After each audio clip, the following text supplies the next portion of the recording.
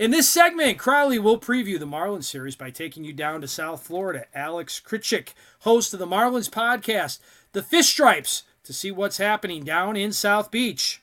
Joining me now on the Fly the W podcast, I am happy to welcome Alex Kritchik from the Marlins podcast, Fish Stripes. What is going on, Alex? How are you? How's it going, Paul? Things are doing pretty well. Just a couple hours removed from a pretty big comeback win for the Marlins against the Braves. It was pretty fun to watch, follow along with. It's something that never seems to happen to the Marlins in Atlanta. Atlanta has been the thorn in the Marlins side for years. I'm sure the Cubs have a team like that, where it's just a team that you cannot beat them, especially when you go to their city.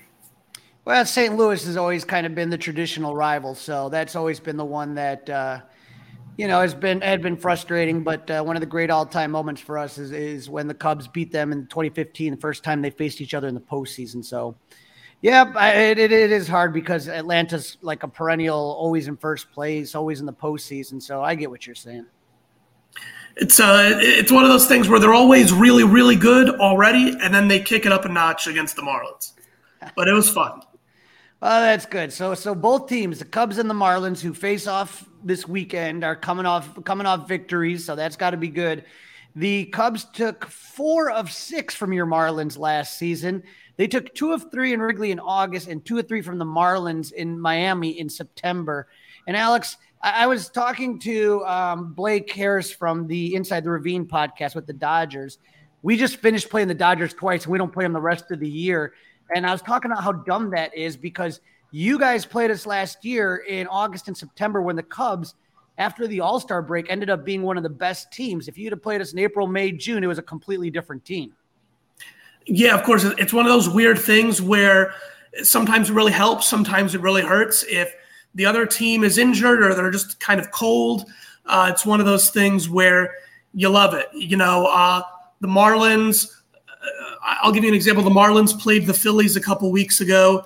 The Phillies are going to be a very good team this year, but they started off very cold.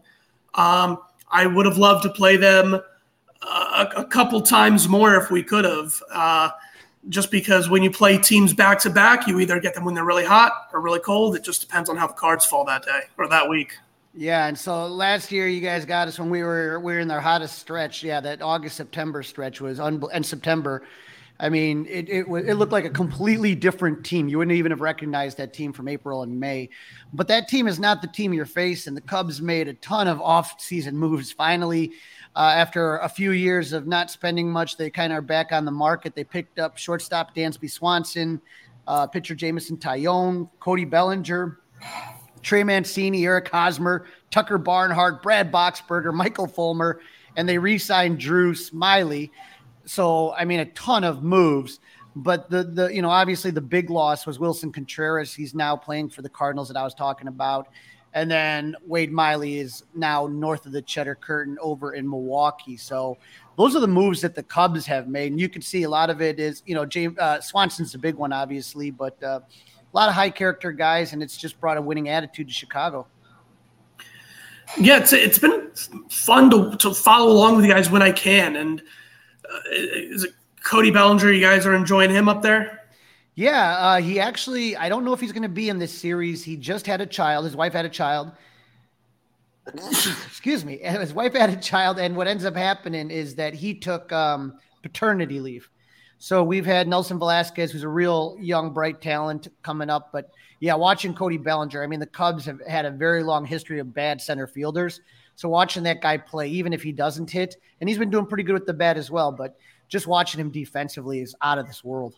It's been fun to watch for sure because Cody Bellinger is one of those guys where he comes into the league, he plays very well, and then out of nowhere, I'm not the strongest talent evaluator, so I can't look at him and figure out what the heck went wrong with him. But he just had such a dip in performance the last couple of years, so it's fun to see that he's back to at least semi-close to where he could be.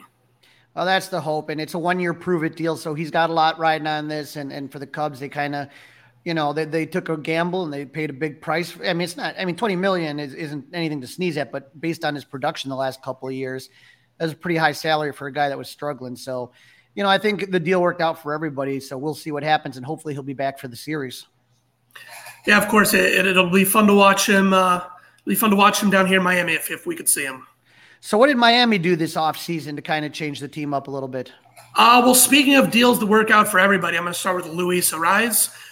He was, of course, the American League batting champ last year, and as of right now, he's in line to win it in the National League this year. He was traded to Miami in January. The Marlins sent away pitcher Pablo Lopez, who now looks like a possible Cy Young candidate. I know it's only been a few starts. It's only April. But working with what we have right now, he looks like a possible Cy Young candidate. We also sent away prospect hitter Jose Salas. Luis Ariz has been so impressive, not only because of obviously how well he's hitting, but Miami has not been historically good at hitting under this current ownership group. So many free agents and trade acquisitions and draft picks have come in and they just fall off. Luis Ariz is one of the only guys that I could think of under Kim Ng, under Bruce Sherman, who has come in and actually exceeded expectations. So let's take a look at some stats. Aside from opening weekend, when the stats are really wonky, even by April standards, his batting average peaked at 537. His average has gone down since then by virtue of the fact that no one can hit the ball more than 50% of the time over a long sample size. But he hasn't slowed down. He's still hot. He's got 10 hits in his last 7 games, and that includes one game where he went completely hitless. He is a very throwback player. The only thing he's missing is a little bit of speed. He's not the fastest guy, but he just puts the ball in play. He's not a huge home run hitter, but he puts the ball in play and he gets on base. He's been bouncing around between the number 1 and the number 3 spot in the lineup because, like I said, he's not a traditional leadoff hitter in the sense that he's not really fast. But at the number 1 and number 3 spot, he's been pretty productive wherever he is. Nice. Who else did you guys got any other good pickups? Well, one of the guys that I'm most impressed with, and I'll talk about him a little bit more later when we talk about some of the guys that have been real hot for the Marlins, but AJ Puck, I don't want to give out all the information yet on him, but he's one of the first closers in a long time where I don't get heartburn when I see him come in with a tight lead. He's been so productive. He's been so trustworthy. The only name I could think of, AJ Ramos from, the mid 2010 era for the Marlins, but even he would let up, a hit here, a walk there. It was a roller coaster with him. AJ Puck doesn't allow hits or walks so many times. He'll go 1, 2, 3. So that's been a great acquisition. He was the one that the Marlins got from Oakland when we sent away J.J. Bleday. Kim Ng, for all of the criticism that she gets, and some of it is deserved, some of it isn't, she will fleece a team. I think that J.J. Bleday, for what looks like a lockdown closer, a long-term lockdown closer, it's a steal. So that's who I am also very impressed with. We got a couple of other guys that they acquired that I'm not too happy with what I've seen, but also kind of expected. They got Gene Segura. He has been, in the nicest way possible, just a net negative. On offense, there's nothing to really speak of. He's not just a strikeout hitter. He's actually worse. He grounds into double plays a whole lot. Guaranteed he's going to ground into at least one double play this weekend. He's tied for the major league lead with 7 groundouts. His fielding hasn't been great. He's got a .915 field percentage. He's got a few errors. When you watch the games this weekend, I guarantee you'll see at least 3 throws that go over the first baseman's head that he's going to have to corral. So, he keeps the first baseman awake and active, that's for sure. I remember Gene Segura from his Milwaukee days. Speaking of Milwaukee days, can you guys stop giving Milwaukee players? Because we talked about Pablo Lopez and how he's gone. But Brian Anderson, right? Yeah, that was a real hot start. He's cooled down a little bit. And, I selfishly was like, thank God it's not another Christian Yelich situation. But also I was happy to see him. He was very good with Miami his first couple of years. A combination of injuries and just, your typical ebbs and flows in a career. He didn't look too hot the last year or two he was here. But that almost looked very Christian Yelich like. He has cooled down a little bit. But yeah, were you guys getting nervous up there? Yes. I was so mad. I was like, God bless it. But I'll tell you something, and I'm just going to bring this up, and I'm going to bring it up nicely. I was sitting here, and I go to a lot of different games in different ballparks, Alex, and it was me and some Marlins prospect blog, but I got an email, and I put this out here. What were you guys doing with this Bartman email? What was going on with that in Miami? Oh boy. So this was a real email that some of my colleagues also got, but the Marlins backtracked and said it was sent out in error. Look, I didn't like it. I feel terrible for the guy.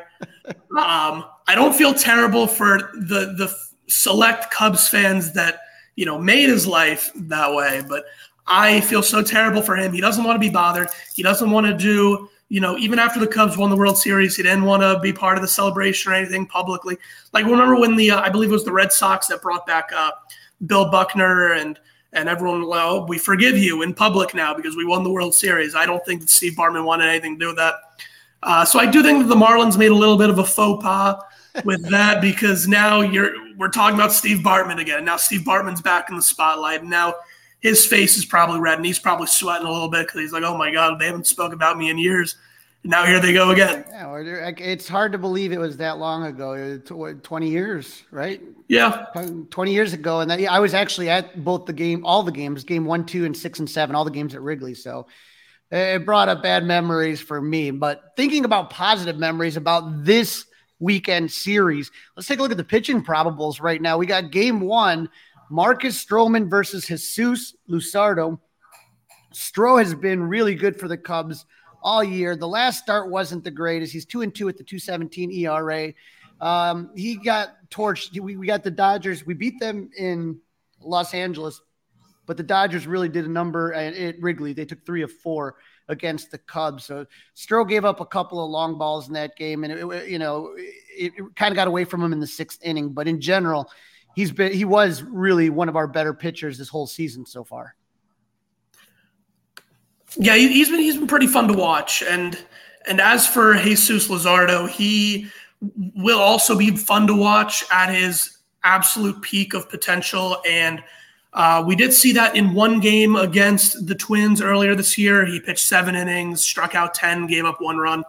Since then, he's kind of been an average pitcher, which has been a little concerning to see. I'm not actually concerned about him, but it's been kind of frustrating to watch because he was one of those guys where a lot of people down here in Miami were saying Jesus Luzardo is going to be great, but I was one of those ones that was saying he might be just as good as Sandy this year. He's got a great fastball. He's got a great arsenal. He's got velocity. He's got movement. He's got length as well. He could be efficient enough to pitch 7 or 8 innings consistently, but we haven't seen that this year. He's kind of been cold the last couple starts. Each of his last 2 starts, he's only gone 4 1/3. In his last start against Cleveland a few days ago, gave up 4 runs. Start before that against San Francisco, he gave up 3 runs. Start before that against Philly, gave up 3 runs. So he hasn't been as efficient lately. If he can be efficient and stop walking guys, stop getting into deep counts, stop giving up, 8 hits, 6 hits, 8 hits a game, he's going to be a fun watch. And I do hope that this will be a good pitching matchup, which I suspect it will be if both of these guys can channel the best that they can be. Right. So that's probably the best pitching matchup of the weekend because on Saturday, you guys have Edward Cabrera. All I've seen is TBD. I don't know if they've updated or changed anything, but Jameson Taillon, one of the Cubs free agent acquisitions, did something with a groin, and it really hasn't been explained that well, but he's just long tossing and he's been out. So the question is, are they going to go with a bullpen game, or I'm sure they're going to call somebody up. Javier Assad was called up earlier for Jameson Taillon. He had a great spring training, a great World Baseball Classic, and then flopped right out of the gate. And so he was down in AAA, and they're working on some things. But Potentially him, potentially Roenis Elias, who was also in the WBC for Team Cuba, but not really sure exactly what you guys are going to see on Saturday. Yeah, this is going to be a whole weekend of TBD because I believe, if I'm correct, the Marlins currently have TBD listed on Sunday. Let me just check that real quick. But I do believe, if it's not already listed officially, I do believe from what I've heard, and then this is nothing official that I know of yet, but I've heard that it'll be Brian Hoeing, who has been in the minor leagues for the Marlins, did make a start this week against Cleveland. I believe it was Cleveland. It was either Cleveland or earlier in the Atlanta series. Did pretty good. Pretty good for a spot starter. He's going to give you innings. He's gonna give you a chance to win. He's a good pitcher, but he's a spot starter. He'll be back down as soon as Marlins guys get healthy. As for Edward Cabrera on Saturday, he's another one of those guys. I briefly mentioned it with Jesus Luzardo. If he can stop walking guys, he's another guy who is sensational. He's got a disgusting curveball. Probably, if I had to say, I would say it's the best curveball in the Marlins rotation off the top of my head. He gave up 4 runs in 4 1/3 against Atlanta a few days ago. And that was also by virtue of walking 4 guys in part. So if he can keep control and keep walks off the board, I think that's another exciting one. All right, so you're preaching. You're saying the Cubs should be patient in their approach here with some of these younger Marlins pitchers. Some of these guys, definitely. I would say, if I had to give out the scouting report, I would say that Saturday when Edward Cabrera pitches, just kind of watch a few pitches. Definitely don't go first pitch swinging. All right. Now, good luck to you guys on Sunday, because you mentioned Brian Henning is who I have down here too as well. But he is going to take on the big lefty Justin Steele, 4-0 with a 1.19 ERA.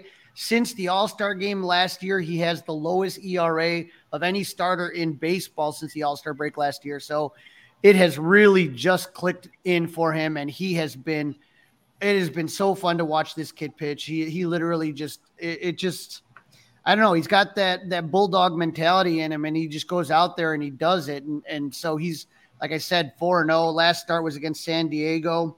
He didn't go 6 innings, so it's the first time in a while he hasn't had a quality start. But he went 5.1 innings and gave up 3 hits and no earned runs. So, I mean, when you just go down the list, it's 4 hits, 1 run, 3 hits, 2 runs. The first start was a little bit shaky of the year, but ever since then, he's just been on fire. Yeah, that'll be fun. And where did he come from, if you don't mind? Because that's a name that I've heard around, but I'm not familiar with his game. What's he all about? So Justin Steele was drafted by the Cubs in 2014. And then just a combination of different things, injuries, COVID, all this stuff.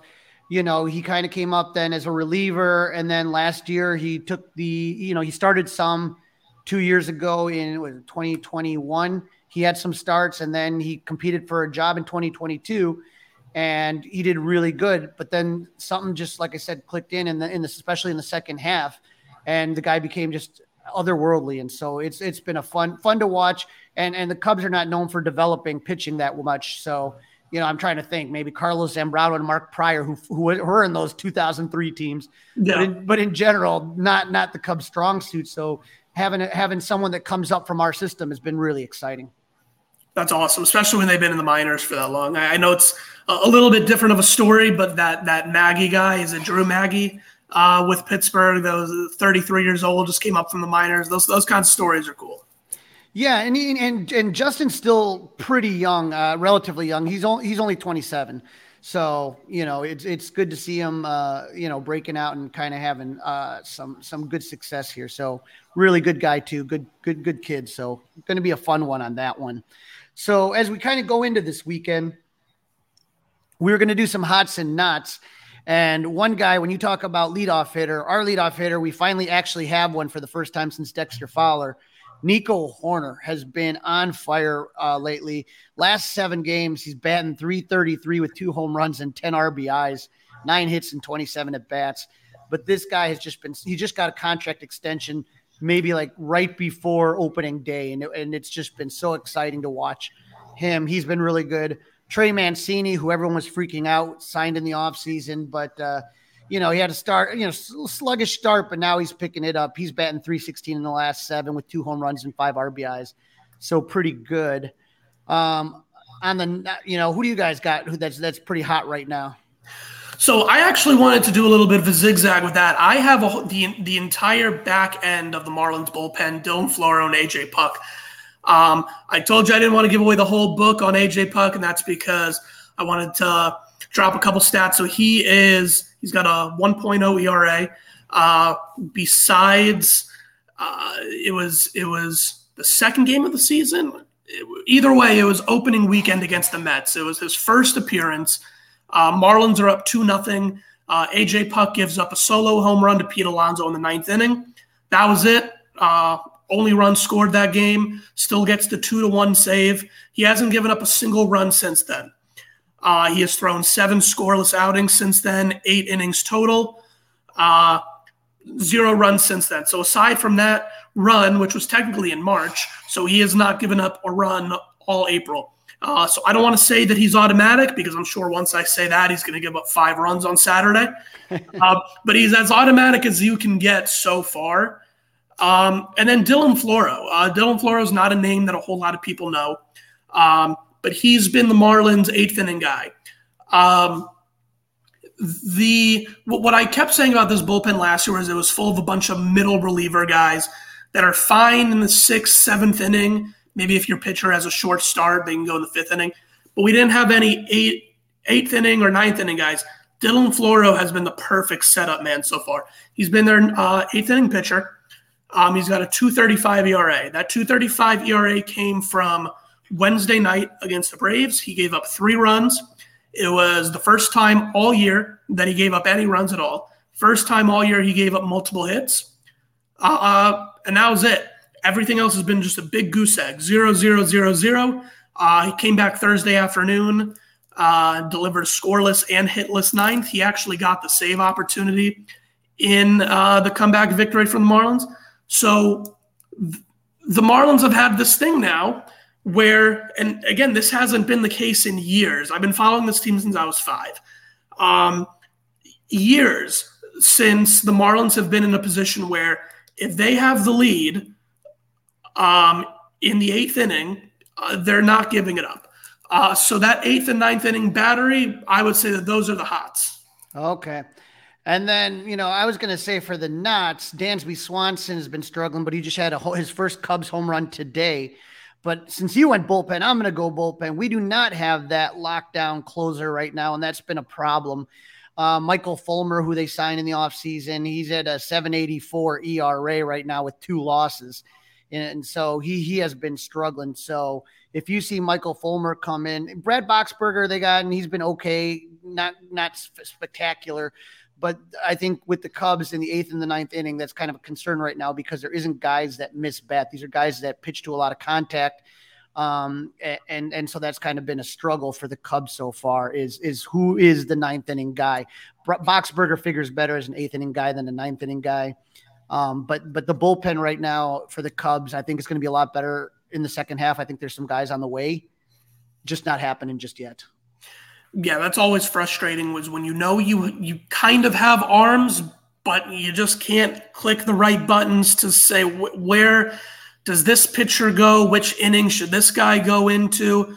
The Marlins have had that problem for a few years. Yeah, I could name a few guys. Anthony Bass, for example, was one of those guys who he was good only in certain innings, and then you would say, hey, let's try him out as a closer, and then he would be not good.